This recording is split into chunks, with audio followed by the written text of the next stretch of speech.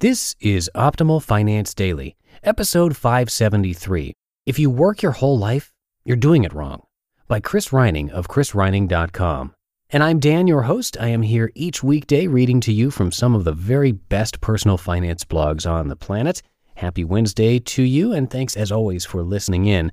And hey, if you didn't know, we have 4 other podcasts in our little podcast family where we do this same thing. We read blogs to you on each of those shows. They are Optimal Living Daily, Optimal Health Daily, Optimal Business Daily, and Optimal Relationships Daily. So you can subscribe to all of them to get a lot more blogs read to you for free. But for now, let's get to today's post here on Optimal Finance Daily as we optimize your life. If you work your whole life, you're doing it wrong, by Chris Reining of chrisreining.com. I thought it was normal to hide in the back of a station wagon when my dad checked into a motel. Growing up, the biggest vacation we took was to Disney World. We drove to Florida from Illinois, and to save money, he'd reserve a room with 2 double beds for 2 people. After he got the key, me and my 2 sisters would sneak into the room so the manager wouldn't see us. We'd pack a sleeping bag, and one of us would sleep on the floor. I didn't feel poor as a kid, but in my early 20s, I started realizing some people spent money way differently than I was taught. Like a buddy who'd spend $100 buying women's shots, or my coworker who got a new luxury car every couple years. I thought they were stupid, but it wasn't long before I bought a BMW, dropped $200,000 on a condo, and started a new hobby flying airplanes.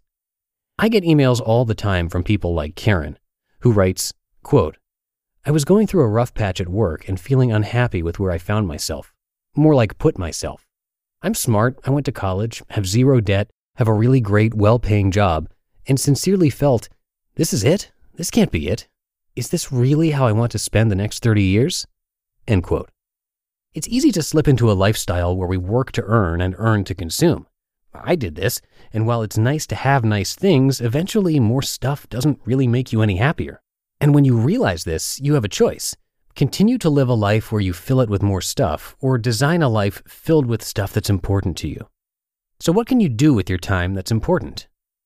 Bronnie Ware spent years talking with people about to die. They all wished the same thing, that they had been happier, stayed in touch with friends, expressed their feelings, and hadn't worked so much. Number 1 was, I wish I'd had the courage to live a life true to myself, not the life others expect of me. What they're saying is to live your life filled with stuff that's important to you. Okay, but how do you figure this out? Ryan Holiday is one of my favorite people, and his article on deciding your why helped me build a framework around this. I started asking myself what's important to me, and at first I came up with lame stuff like freedom and flexibility. But I dug deeper, and freedom became time, and time turned into the question, what would I do with it? And that forced the answer, work on what I'm passionate about and not be motivated by money. Have enriching experiences through travel. Challenge myself and continue to grow. And have an impact on the greatest amount of people. Now, when I'm faced with a decision about a direction to take my life or what goals I should set, this is the list I pull out to guide me. And the result is a life that's optimized for meaning and significance. You can design your life to make sure you have the freedom to pursue what's important to you. The caveat is every one of these options requires a mindset shift. You need to work to earn to save, and save to invest so you can stop working. Many of you already do fulfilling work as teachers, social workers, or at nonprofits. The pay sucks, so you know you'll never be a millionaire, but you still want a taste of freedom. A mini-retirement, a term popularized by Tim Ferriss in the 4-Hour Workweek, is perfect for you. Tim wrote, quote, "It is the anti-vacation in the most positive sense. Though it can be relaxing, the mini-retirement is not an escape from your life, but a re-examination of it, the creation of a blank slate. This is also different from a sabbatical. Sabbaticals are often viewed, much like retirement, as a one-time event. Savor it now while you can. The mini-retirement is defined as recurring. It is a lifestyle." End quote. I love this idea, and the execution is simple. You save up 1 to 12 months of spending money and then go live your life. Travel through Southeast Asia, work on what's important to you, or hike the Pacific Crest Trail. Most people work into their 60s for the conventional idea of a 30-year retirement. This includes plenty of TV, mall walking, and watching squirrels or something. The risk is a lot can go wrong between now and when you're 65, like you could die, And did you ever have the time to do what's important to you while you still could?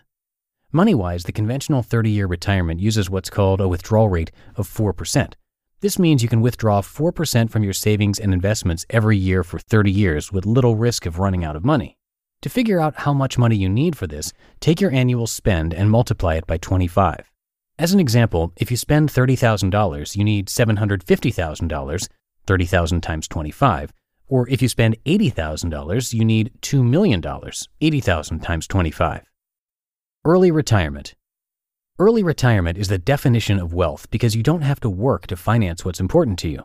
You can use the same calculation for a 30-year retirement, annual spend multiplied by 25, because you'll probably earn money at some point either from hobbies or part-time work.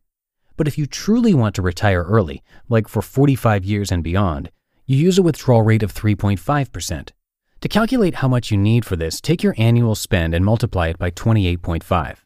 Example, if you spend $35,000, you need $1 million, 35,000 times 28.5. Or if you spend $70,000, you need $2 million, 70,000 times 28.5. My challenge to you.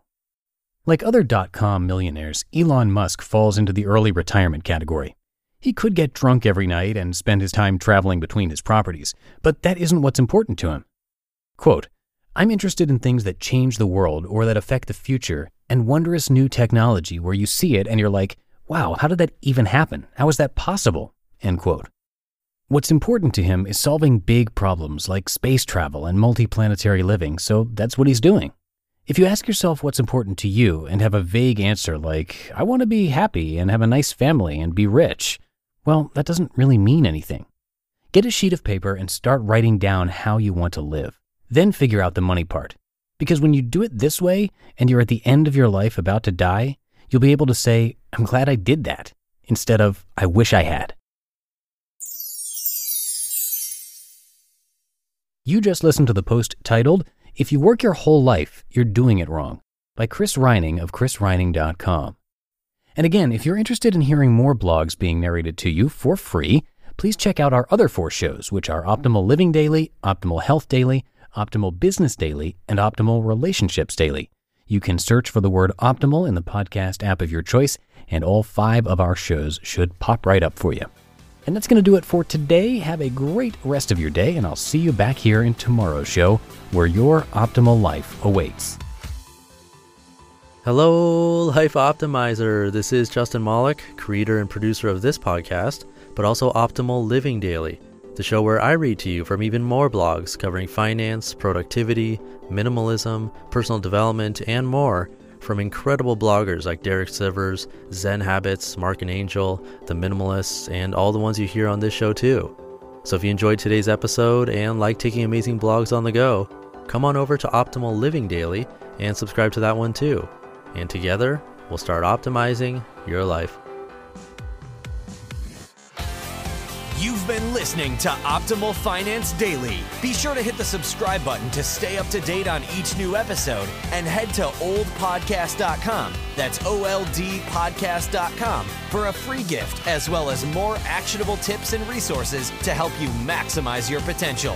Thanks for joining us, and remember, your optimal life awaits.